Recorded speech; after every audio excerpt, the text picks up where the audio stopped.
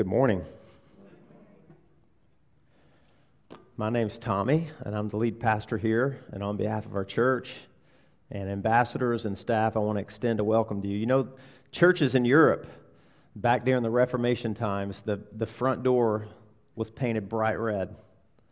And some of those churches still have that physical characteristic. And it was just as a powerful reminder to people in a really uncertain and fearful age that you're about to walk into a building where things are different.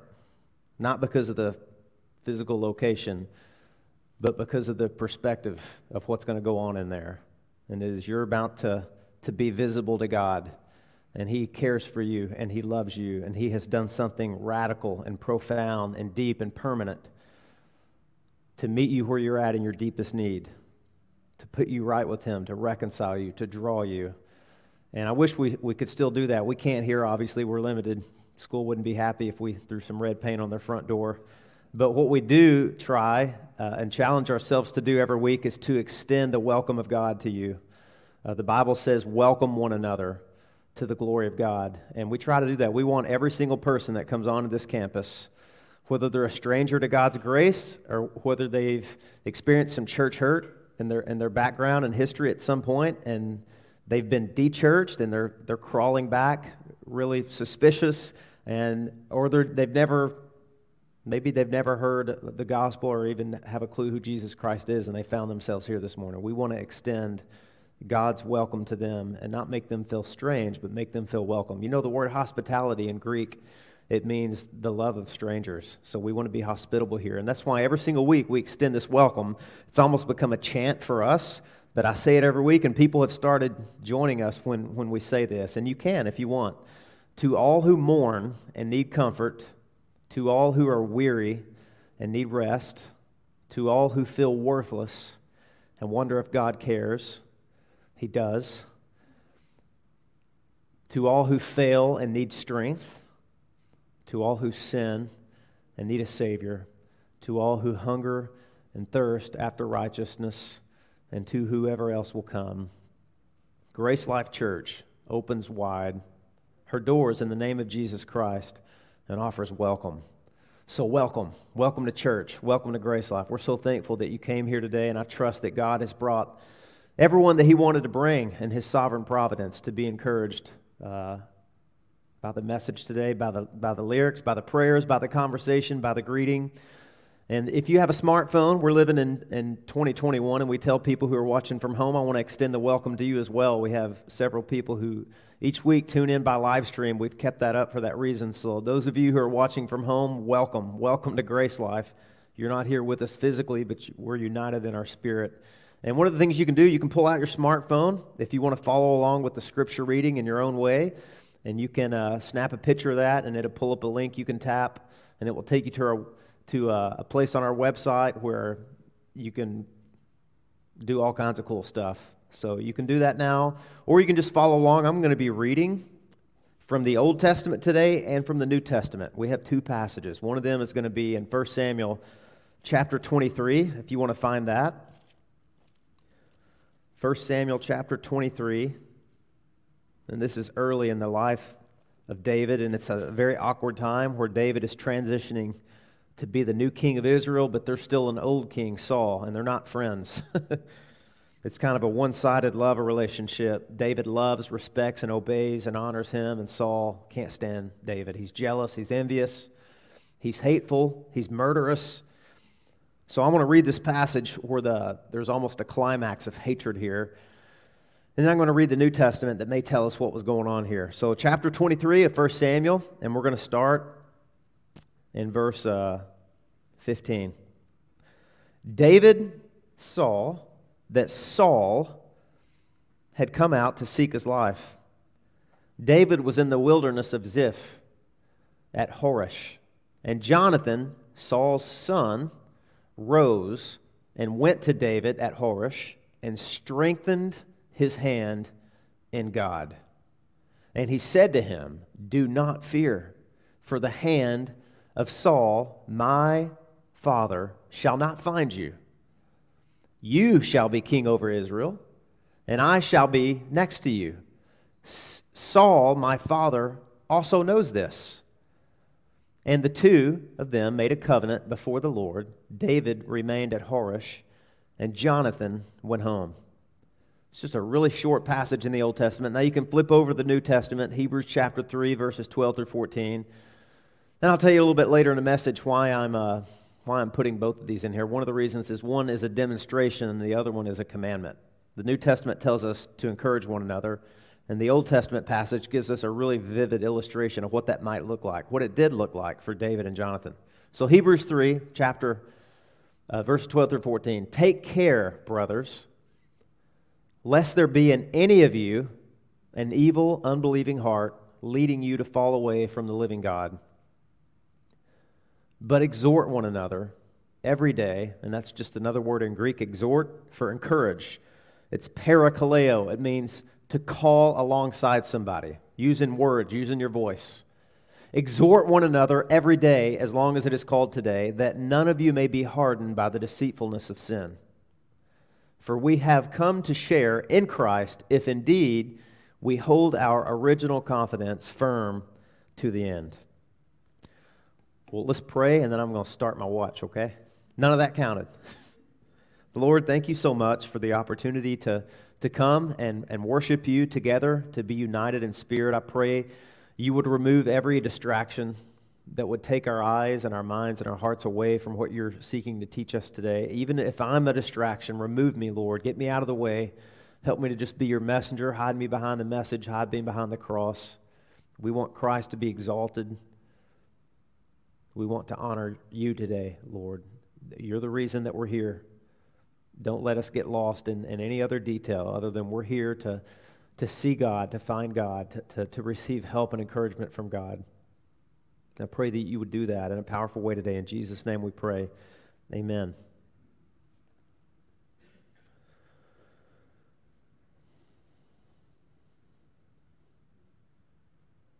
It's been a pretty strange month, hasn't it?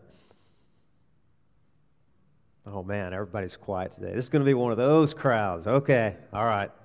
It has been a really strange month, and I think a lot of people feel an excess, but maybe in a strange way. We feel the word over has been used a lot to describe people this month as I've talked to them. They feel overwhelmed.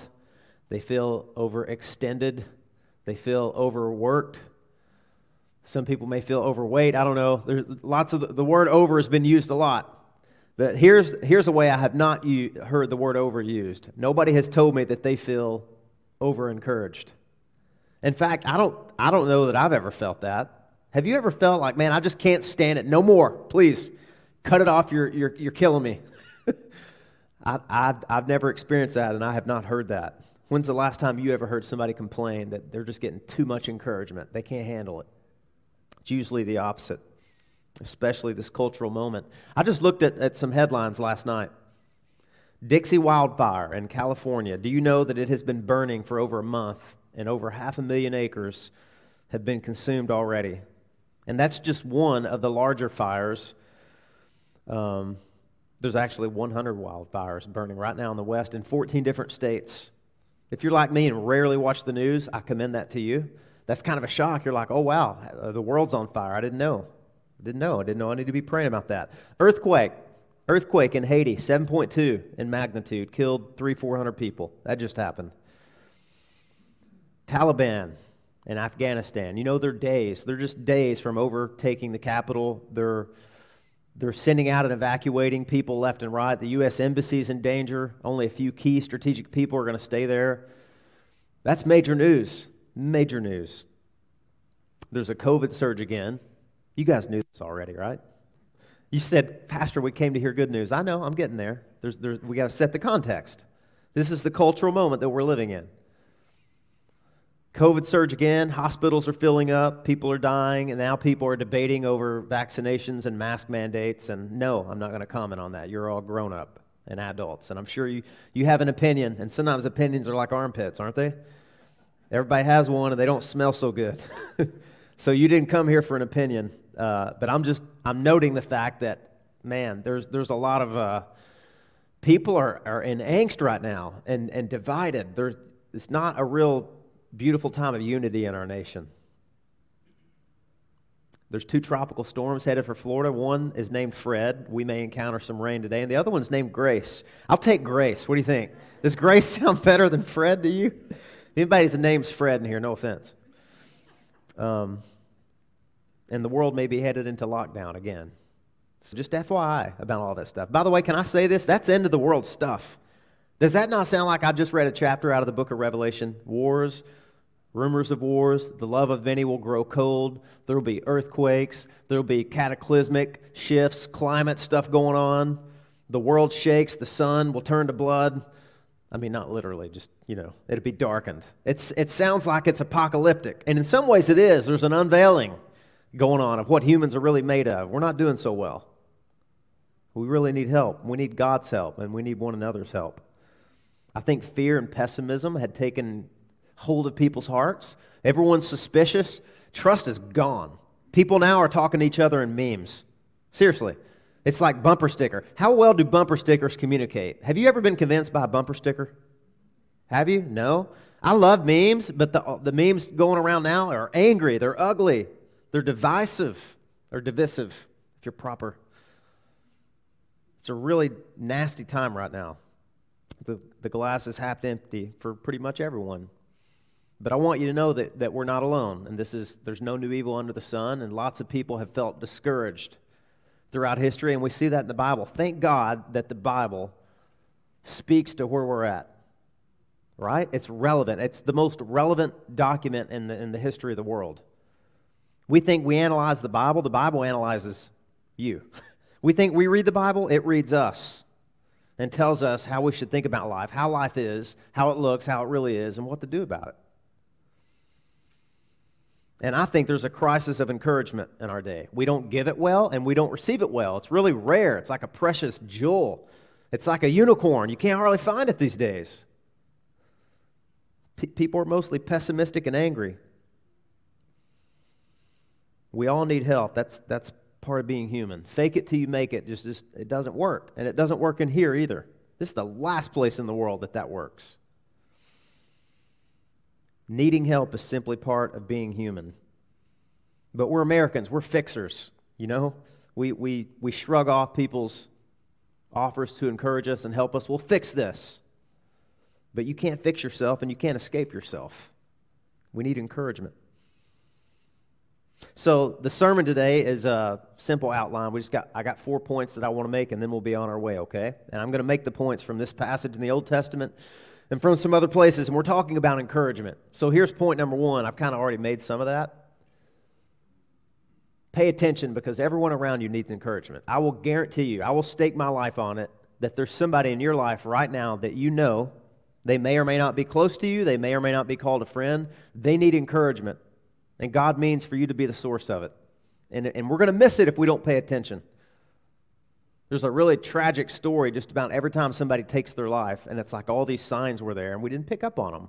And sometimes we can't. We're not God. We can't discern things people don't share and don't exhibit and don't speak to us about. But so often we don't pay attention. People are genuinely discouraged. And you see, Jonathan paid attention here. He knew his friend David. He knew where he was. He knew what he needed. That's point 1. We'll go back to it. Point 2 is take the risk, because encouragement's going to cost you. If you're going to really and sincerely and biblically encourage somebody, it's going to cost you. It may cost you the person that you're trying to encourage. They may accost you. They may misunderstand you. They may injure you, like a pet that's stuck in a tree that claws you. They don't know what you're doing. You're trying to help. But there's a cost to it. Number 3, aim well. If you're going to encourage somebody, you're going to have to use words, and you're going to have to choose them carefully. And you're going to have to understand the words that your friend or your enemy, whoever you're encouraging, needs. Jonathan did that. And the 4th one is take them to God. Only He can truly help them. You and I are very poor saviors. We're great friends. We're terrible saviors. We're nobody's refuge. We're nobody's rock. We put their hand in God's hand. In Hebrew, that's literally what it means. He strengthened his hand in God. David's hand he had let go of God. I mean, God never let go of him, but in a sense, David felt alone. And Jonathan came and took David's hand and took God's hand, like the father on the wedding day, right? And he joined them together, and then Jonathan bowed out. It's really quick and easy, a short paragraph, but man, what a difference it made. So that's our outline. Point number 1, Pay attention. Everybody needs encouragement. Hey, David was a godly man. He was humble. He was a strong leader. He was faithful. He was courageous. He was anointed king. He had all these amazing promises from God. He wrote most of the book of Psalms, at least half. And David was discouraged. Are you surprised to read that? Does that encourage you? Let me encourage you by telling you that godly people get discouraged. I don't know about you, that encouraged me. It's almost like, okay, misery desires company, and now I have it. Lots of godly people were distressed and discouraged, and we need to know that. God wants us to know it because He put it in the Bible, and all Scripture is profitable. Some godly men were discouraged. John the Baptist, Jesus said, there was not born to a woman a greater man than John the Baptist. And John the Baptist was sitting in prison filled with doubt and angst. So much so that he sent a messenger to Jesus and he said, are you really the Messiah, or should I look for somebody else? And Jesus sent word to him to encourage him. And he said, hey, look at all these miracles, man. The lame walk, the blind see, the dead are raised to life, and blessed is he who's not offended by me. In other words, yeah, John, hang in there, buddy. We'll get there. Everybody's discouraged, but we find in this passage a surprise. We find a Jonathan. Now, I know we all want to be Davids, but sometimes God just wants us to be a Jonathan, you know? Jonathan encouraged his friend, and then I'm not trying to be morbid, but Jonathan encouraged his friend, and then he went and died. Just a few chapters later, Jonathan's gone. In fact, these are the last recorded words of Jonathan to his friend. You never know, do you? You never know, man, the last words you say to somebody, how they're going to impact them, or if that's the last opportunity you have. Jonathan's name means Yahweh's gift, or the Lord is given. I like that. I want to be a gift to somebody. So often I feel like I'm a burden. You ever feel like that? Have you ever noticed? Now, I'm a pastor, and maybe it's a little different. But seriously, I'm out in public, and some people know I'm a pastor. I've given out so many of those GraceLife cards, I'm obnoxious to people at Publix. They don't even make eye contact anymore. But there's times I'm out, and I'll see... I'm just keeping it real, man. I'll be out, and I'll be walking down the aisle in Publix, and I'll kind of see somebody go like this. And I'll see them go around the corner, and I'm like, that was... And then I'll go down to the refrigeration aisle, and they like... And I'm like, okay, I get it. No, I'm not offended. I get it. I understand. They're in sin. No. I don't want to be the darkness that comes into the room. I want to be the light that fills the room. I want to radiate the love of Christ to people and encourage them. I want to pay attention. You know, this is if you're not that familiar with the Old Testament, please don't feel bad. I'm going to fill you in, okay?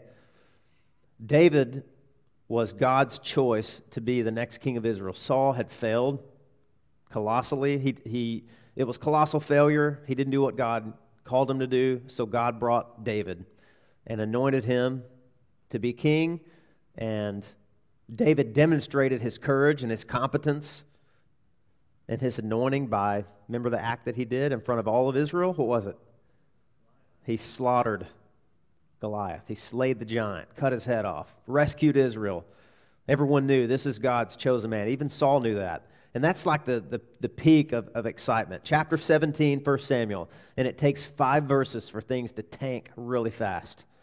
Because before you know it, Saul is envious of David. He's got his eye on him. And he says he continually became David's enemy. But David's clueless. He has no idea. And it's for about 10 chapters, this is the most interesting 10 chapters, I think, in the Bible in the Old Testament. David is literally running for his life, and Saul is after him. Saul's satanic. He's filled with an unclean spirit that torments him. I mean, it almost reads like a Halloween story. You know, Saul's trying to kill David. He throws a spear at him when David's playing his harp, trying to calm the king. That was what he initially commissioned David to do, play the harp and relax him. And a tormenting spirit comes upon Saul, and he becomes ravenously, murderously envious and tries to throw a spear and kill David. He's searching for David. He can't find him, so instead he interrogates all the people that David has been with. And one of them happens to be a priest, Ahimelech.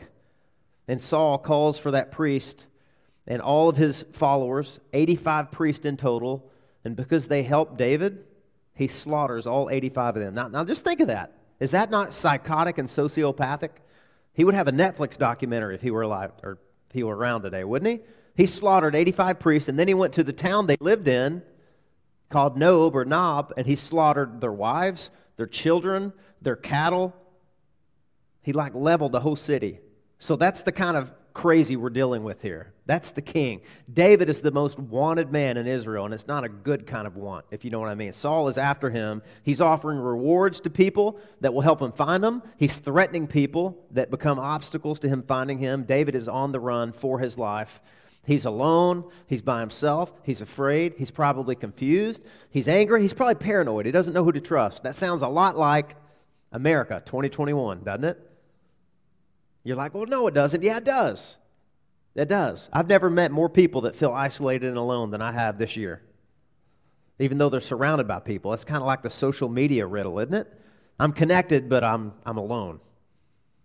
Got all these followers, but I'm alone. We're alone. We're just alone together. I mean, we're together here, but probably some of you feel alone, like you don't really have a friend, which means you don't have any encouragement, which means you're in trouble. So Saul is coming. Your enemies are seeking you. You're going to be betrayed by the ones that you serve, and David had been over and over. But you have this friend named Jonathan.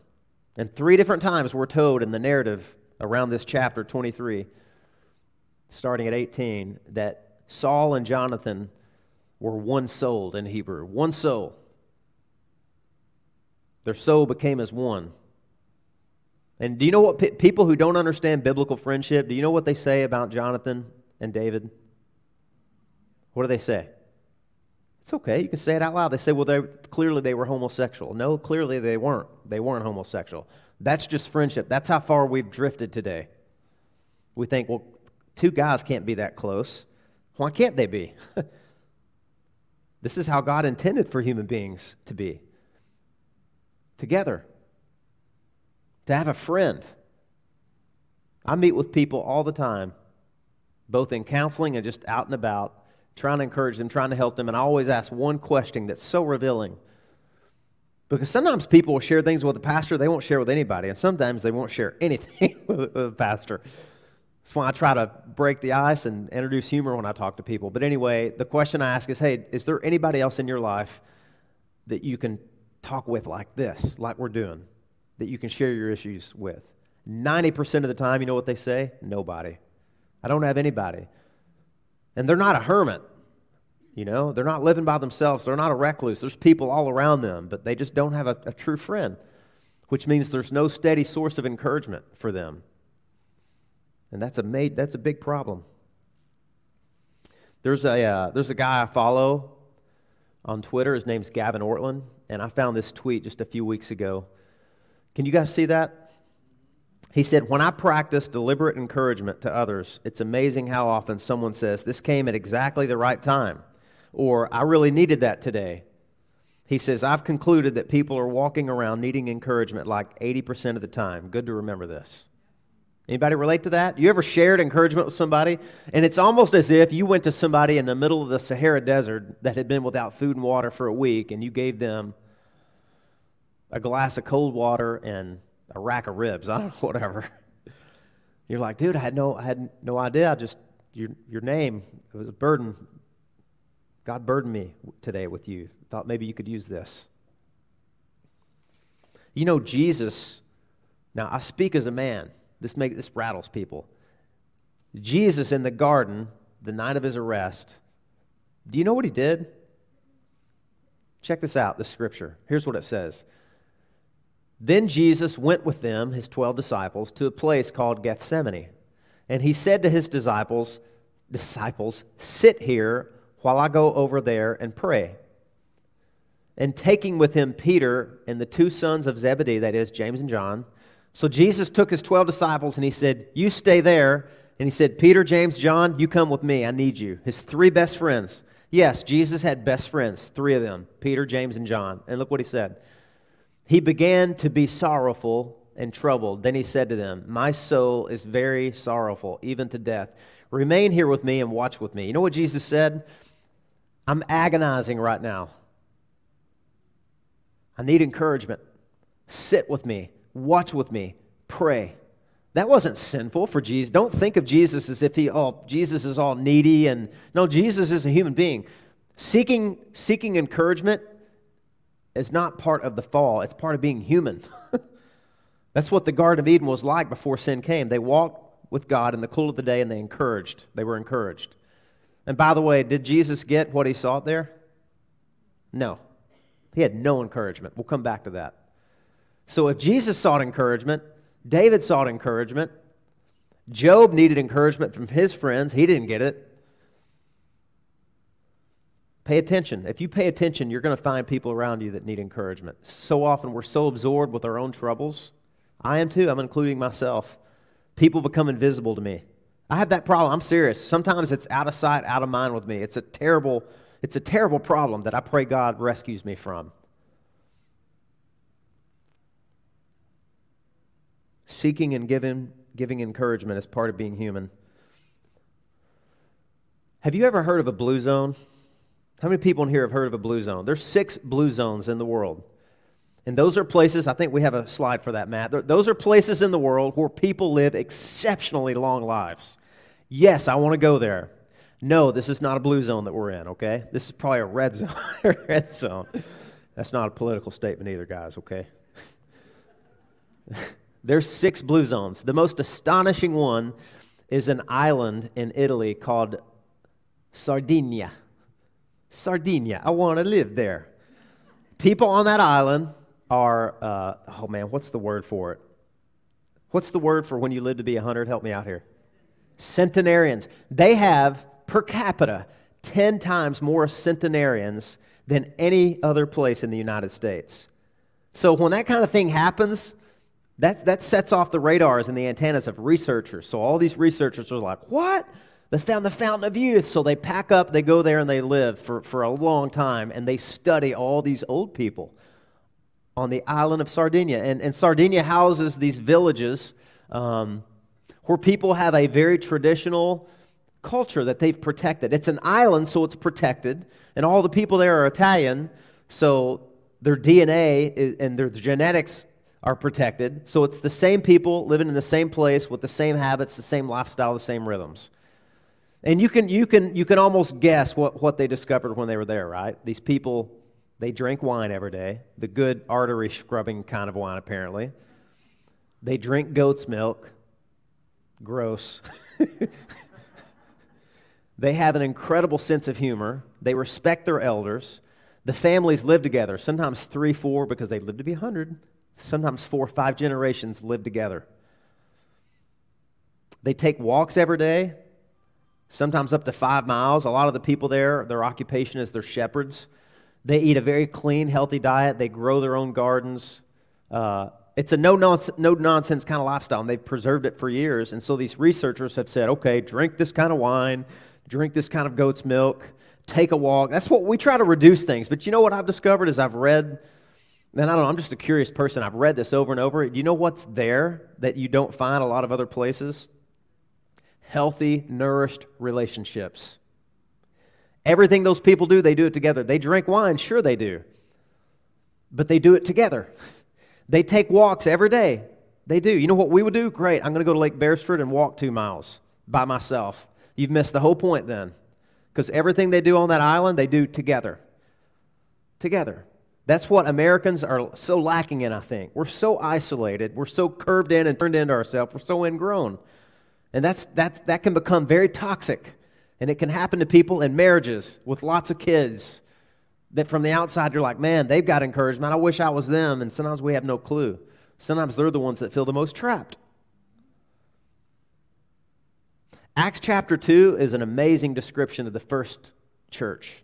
And it says, they devoted themselves steadfastly to the apostles' doctrine and teaching, to the fellowship, to the breaking of bread, and of prayers. And it said they were all together and they had all things in common, and no one went without. Everyone's needs were met. And then it says this, and they had favor with all the people. Why was that? Because that kind of lifestyle is attractive.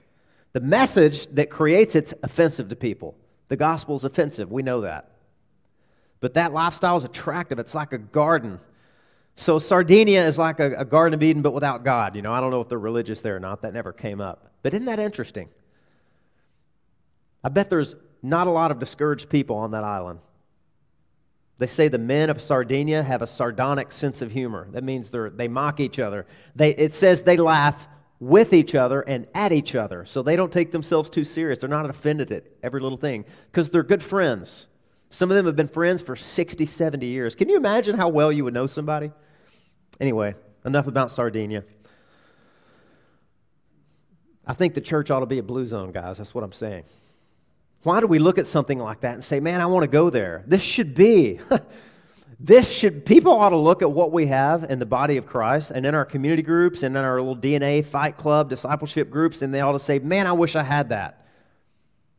And we can hear that and say, you can. Do you want to know how you can have that? The one thing we have in common is Christ.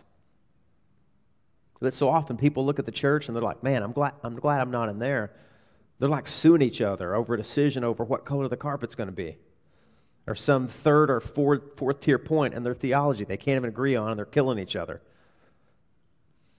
The church ought to be a blue zone. There ought to be a beauty to this place that makes people want to go there.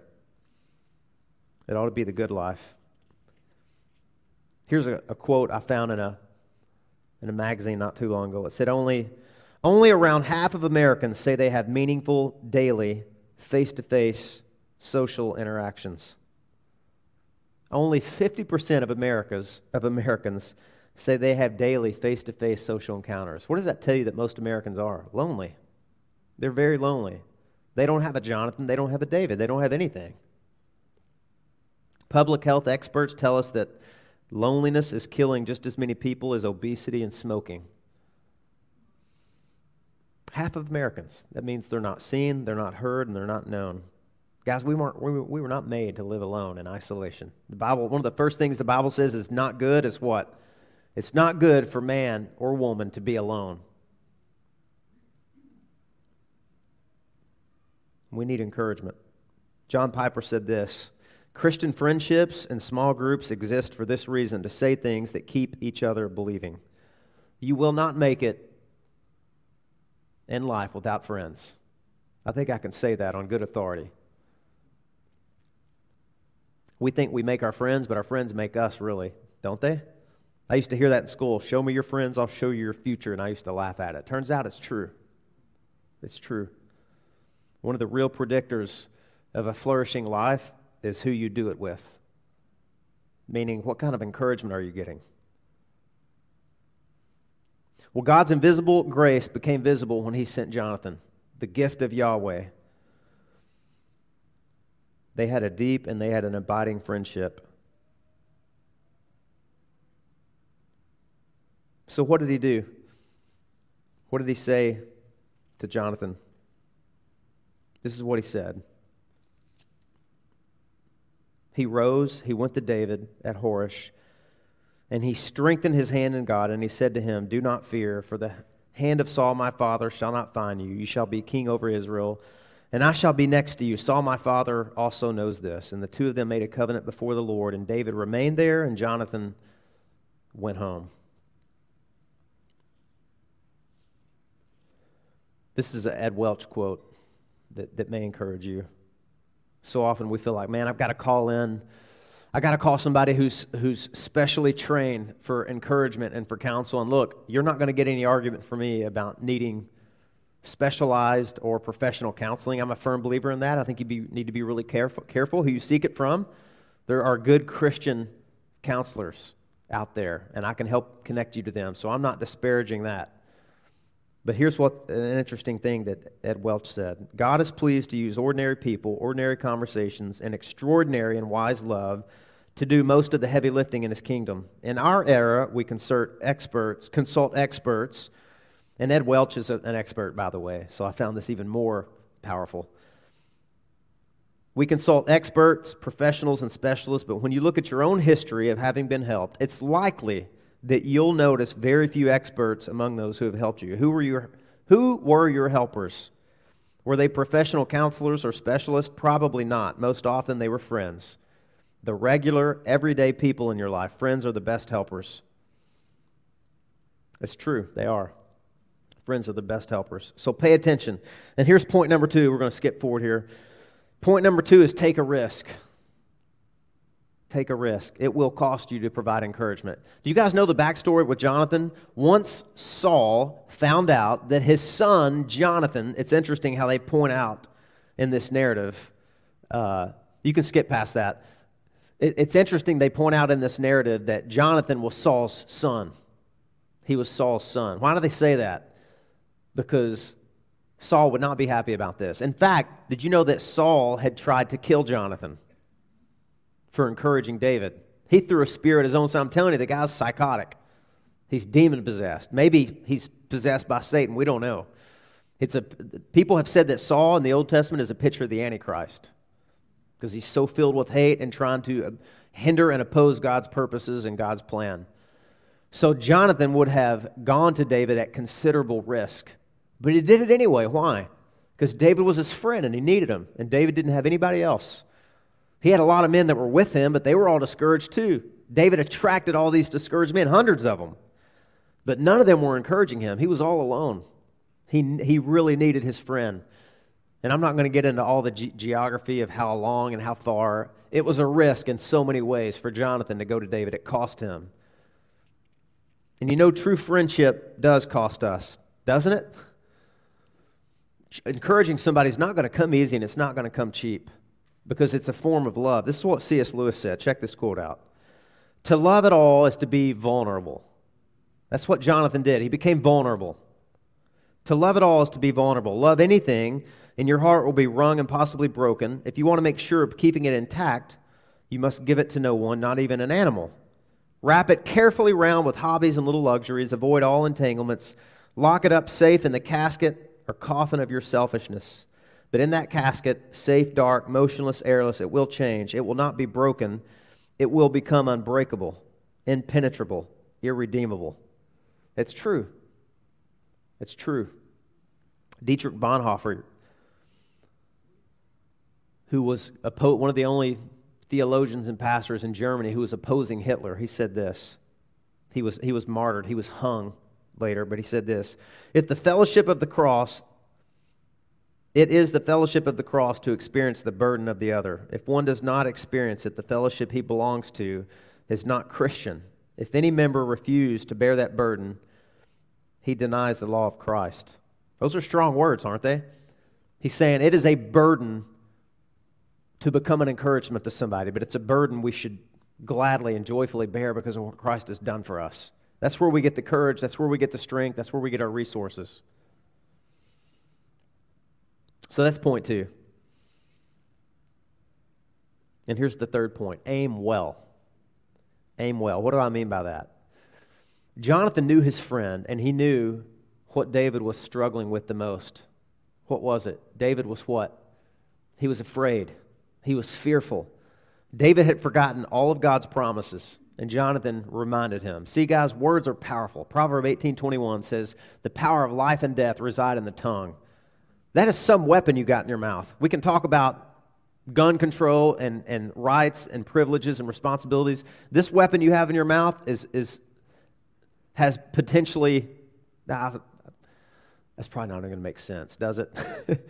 You have a powerful weapon in your mouth that you can be used for good or for evil, just like any dangerous weapon can, right? And Jonathan used it for good.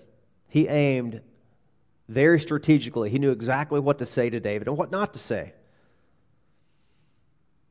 What did he say? Look at it again. He said to him, do not fear. Man, if you just read the Bible straight through and do a Control F search, you're going to find that hundreds and hundreds and hundreds of times. Because that's our default mode as human beings, isn't it? We're afraid.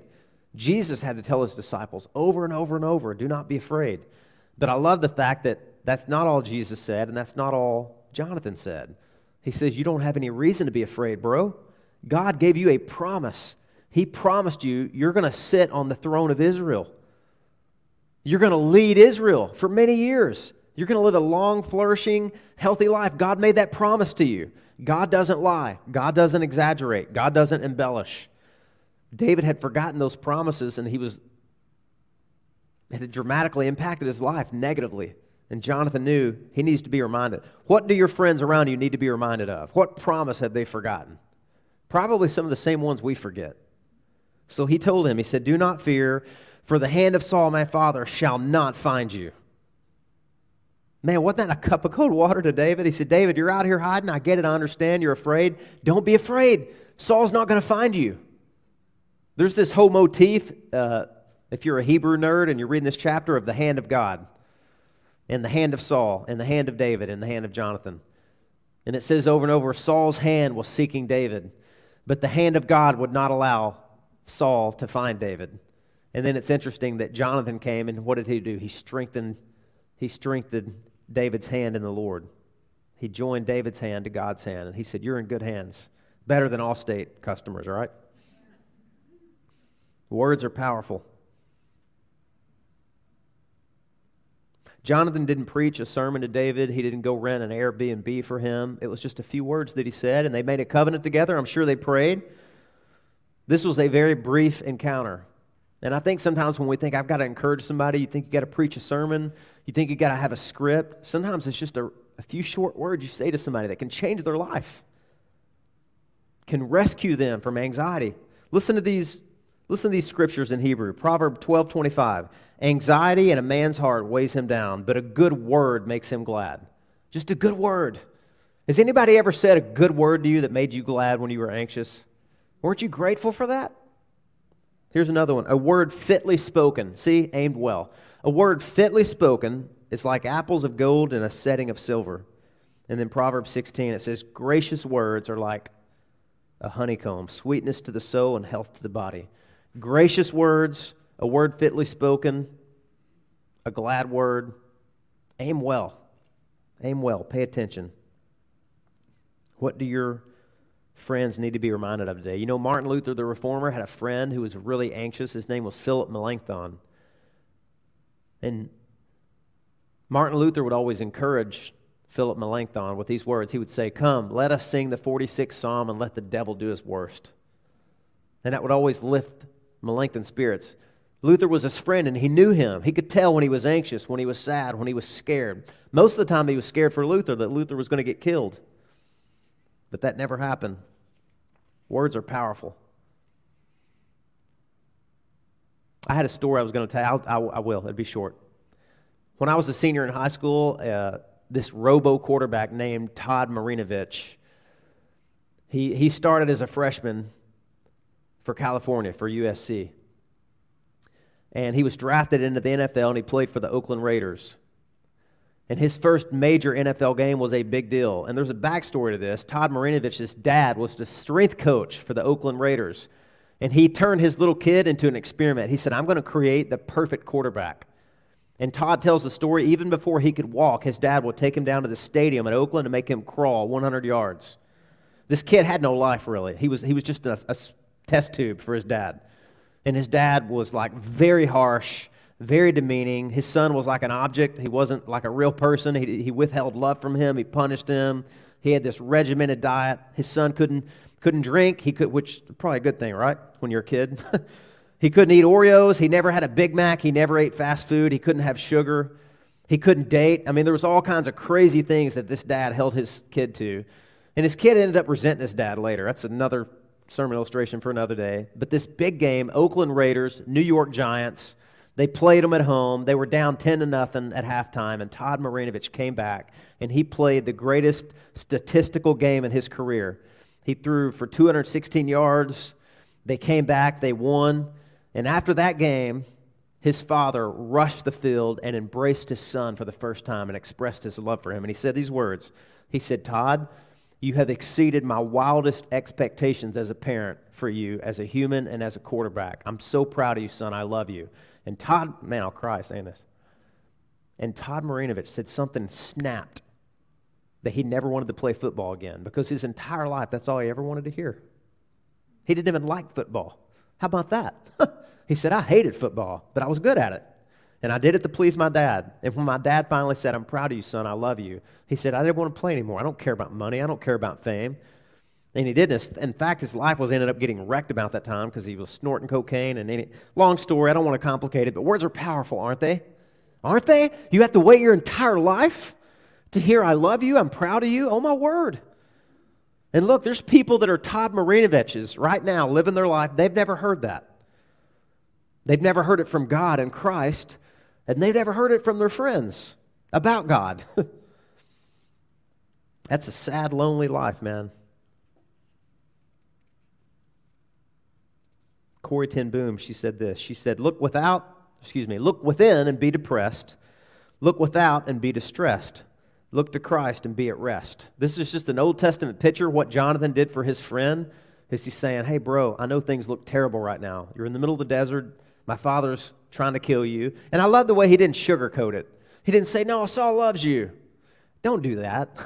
Don't sugarcoat your friend. Don't be naive. They already know that. He said, yeah, my dad's trying to kill you, but he's not going to find you.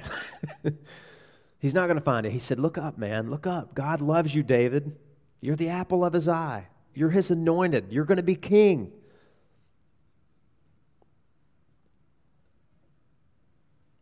Psalm 138, verse 8 says, the Lord will fulfill his purpose for me. David wrote this psalm. The Lord will fulfill his purpose for me. Your steadfast love, O Lord, endures forever. That's the one of the Psalms. We don't know when it was written.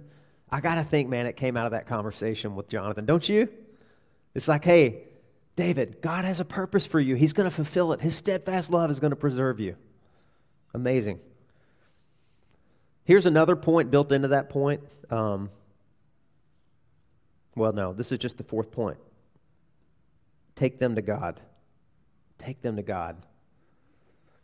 We are poor saviors for people. I love the fact that Jonathan said, David, we're going to work this out together, man. I'm going to be here. I'm going to be your strength. I'm going to be your help. We can't do that. Sometimes people do that, and then we become codependent, don't we? Jonathan said, hey, there's God. I'm going to connect you to God. Then I'm going to bow out. I'm going to excuse myself. Because guess what? Jonathan's about to go die. He ain't going to be around very much longer. He returns to Gibeah, never to see David again. We can't bear the full burden. The Bible says, cast all your anxieties on God, for he will care for you. We just need to help people do that. We can help them send that burden up to God. He comforted his friend, then he went home. Now, we're closing out here. I want to show you something really interesting, okay? Something really interesting. See, I used to think that this was a turning point for David, and in some ways it is, because I think Jonathan taught him how to do something really important and critical that Christians forget. He taught him how to look to God in your trouble, turn your eyes up. But things tanked again right after this for David. He starts doing crazy. In fact, these 10 chapters, David is at his worst. I mean, it's like you almost can't recognize him. This is the guy that killed bears and lions to protect the sheep. He slaughtered a giant. Then David starts tanking. He's unrecognizable. He's telling lies to the priest, pretending to be on some secret mission that he's not, just so he can get bread and eat. He goes to the pagan Philistine city, to King Achish, and he pretends that he's mad, that he's crazy. He starts slobbering on his beard because why? He's afraid. He's doing all kinds of crazy things. He's undignified. This is like not the David we know. But then Jonathan comes and strengthens his hand. And then David forgets again. He needs another reminder. But check this out. This is in chapter 30. If you have a Bible, turn to chapter 30 in 1 Samuel. We're going to close with this. David's with his men. He's going back to a city that he lived in called Ziklag. And when he gets there, he's been traveling for 25 miles a day with 400 Hebrews. They're tired. Have you ever been on a long trip and when you just could not wait to get home? Even though we have modern luxuries, airplanes, Airbnbs, we have minivans with DVD players, we're still exhausted. Imagine living in the ancient Middle East and traveling by foot in the desert 25 miles a day. You're exhausted and you finally get home. You can't wait for the comforts of home, but instead you find the whole town has been burned to the ground, and your wife and your children and your herds, your cattle, everything's missing. You have no idea where they are, if they're even alive. How discouraged would you be? So here we are. Let me read this. When David and his men came to the city, they found it burned with fire, and their wives and sons and daughters taken captive.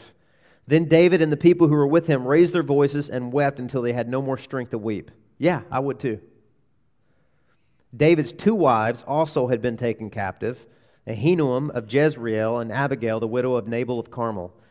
And David was greatly distressed. So he's right back where he was before, isn't he? He's distressed, he's discouraged, he's sad, confused. For the people spoke of stoning him, because all the people were bitter and so, each for his sons and daughters. And you know what? I would have been tempted to say, go ahead, there's a big rock right there. Put me out of my misery. But you know what? David did something really powerful and really interesting. Look at this.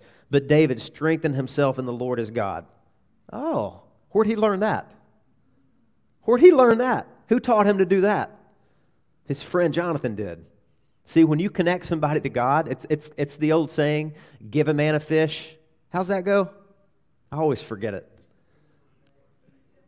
That's right. I'm just making sure y'all were awake. David was taught how to fish by his friend Jonathan. See, Jonathan's dead at this point chronologically. I mean, we learned that the next chapter, but chronologically, he's dead.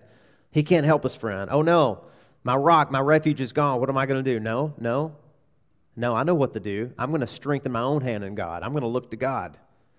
And that's the same word in Hebrew for strengthen here as we find in chapter 23. And I just love that, man. That's a beautiful ending. A weak faith can lay hold of a strong Christ. That's what Jonathan had taught David, and that's what David did. David learned something. So we're going to close with that, but I want to close with pointing you to Jesus. Jonathan was able to leave his friend. Why? Because God stayed. God was there. God never left David. And the Bible says God will never leave us. He's not going to leave us orphans. I will be with you. Behold, I'll be with you even to the end of the age. But how's that true? How can God do that? How can he make such a radical promise to us? Because God left Jesus. You know that on the cross? God abandoned his son. You know, we read David, he had his hand joined to God's by Jonathan, like this wedding, and they were joined and linked. But you know what happened on the cross? Jesus had hold of his Father's hand, and for the first time and the last time in the history of time, the relationship was severed, and he was on his own completely. He had no encouragement. Jesus had no encouragement from his friends, from his people, from his Father, utterly and completely alone. And because of that, you and I will never have to face discouragement from God's absence. We may feel like God's not there, but that's only a feeling, and we can't always trust our feelings. God has made those promises to us. We'll never have to look at the backside of God again because he's never walking away. No matter what you've done, no matter who you are, Jesus is with you and Jesus is for you. Psalm 56:9 says this. David wrote this. This I know that God is for me. Isn't that powerful? Do you know that today? Do you know that because of what Jesus did and your trust and your faith in him and you turning from your sins, God is for you and God will never be against you. That's what Paul said in Romans. We're going to get there eventually. If God be for you, who can be against you? We need to wrestle. We need to argue with ourselves sometimes. When our Jonathans are gone, that's how you strengthen your hand in God. If God be for me, who can be against me? Nobody can. I've got all these enemies, but they're puny compared to God. He's with me. He's for me. He's accepted me. He died for me when I was without strength, when I was his enemy. He's not going to abandon me now. If he didn't abandon me on the cross, he's not going to abandon me in my darkest hour. That's the gospel. That's the promise. That's the pledge we have. Praise God for that. I need that. I need that reminder every single day. And I'm going to guess that you do too. And I'm going to guess that we all know people who need it, that maybe aren't as far along. So go find those people. Pay attention. Take the risk. And I forgot the other 2 points, but let's pray. Lord, thank you so much for your grace and for the way that you encourage us and for the command that you give us to encourage others who need it. And I know that word encourage in the New Testament. Lord, you have made that a really broad term, almost the same way that we would say help. So much can be packed into that word. To call alongside somebody, to challenge them, to confront them in love when they're wayward and when they need to be called on to repent, to pray for them, to counsel them, to comfort them when they're sad.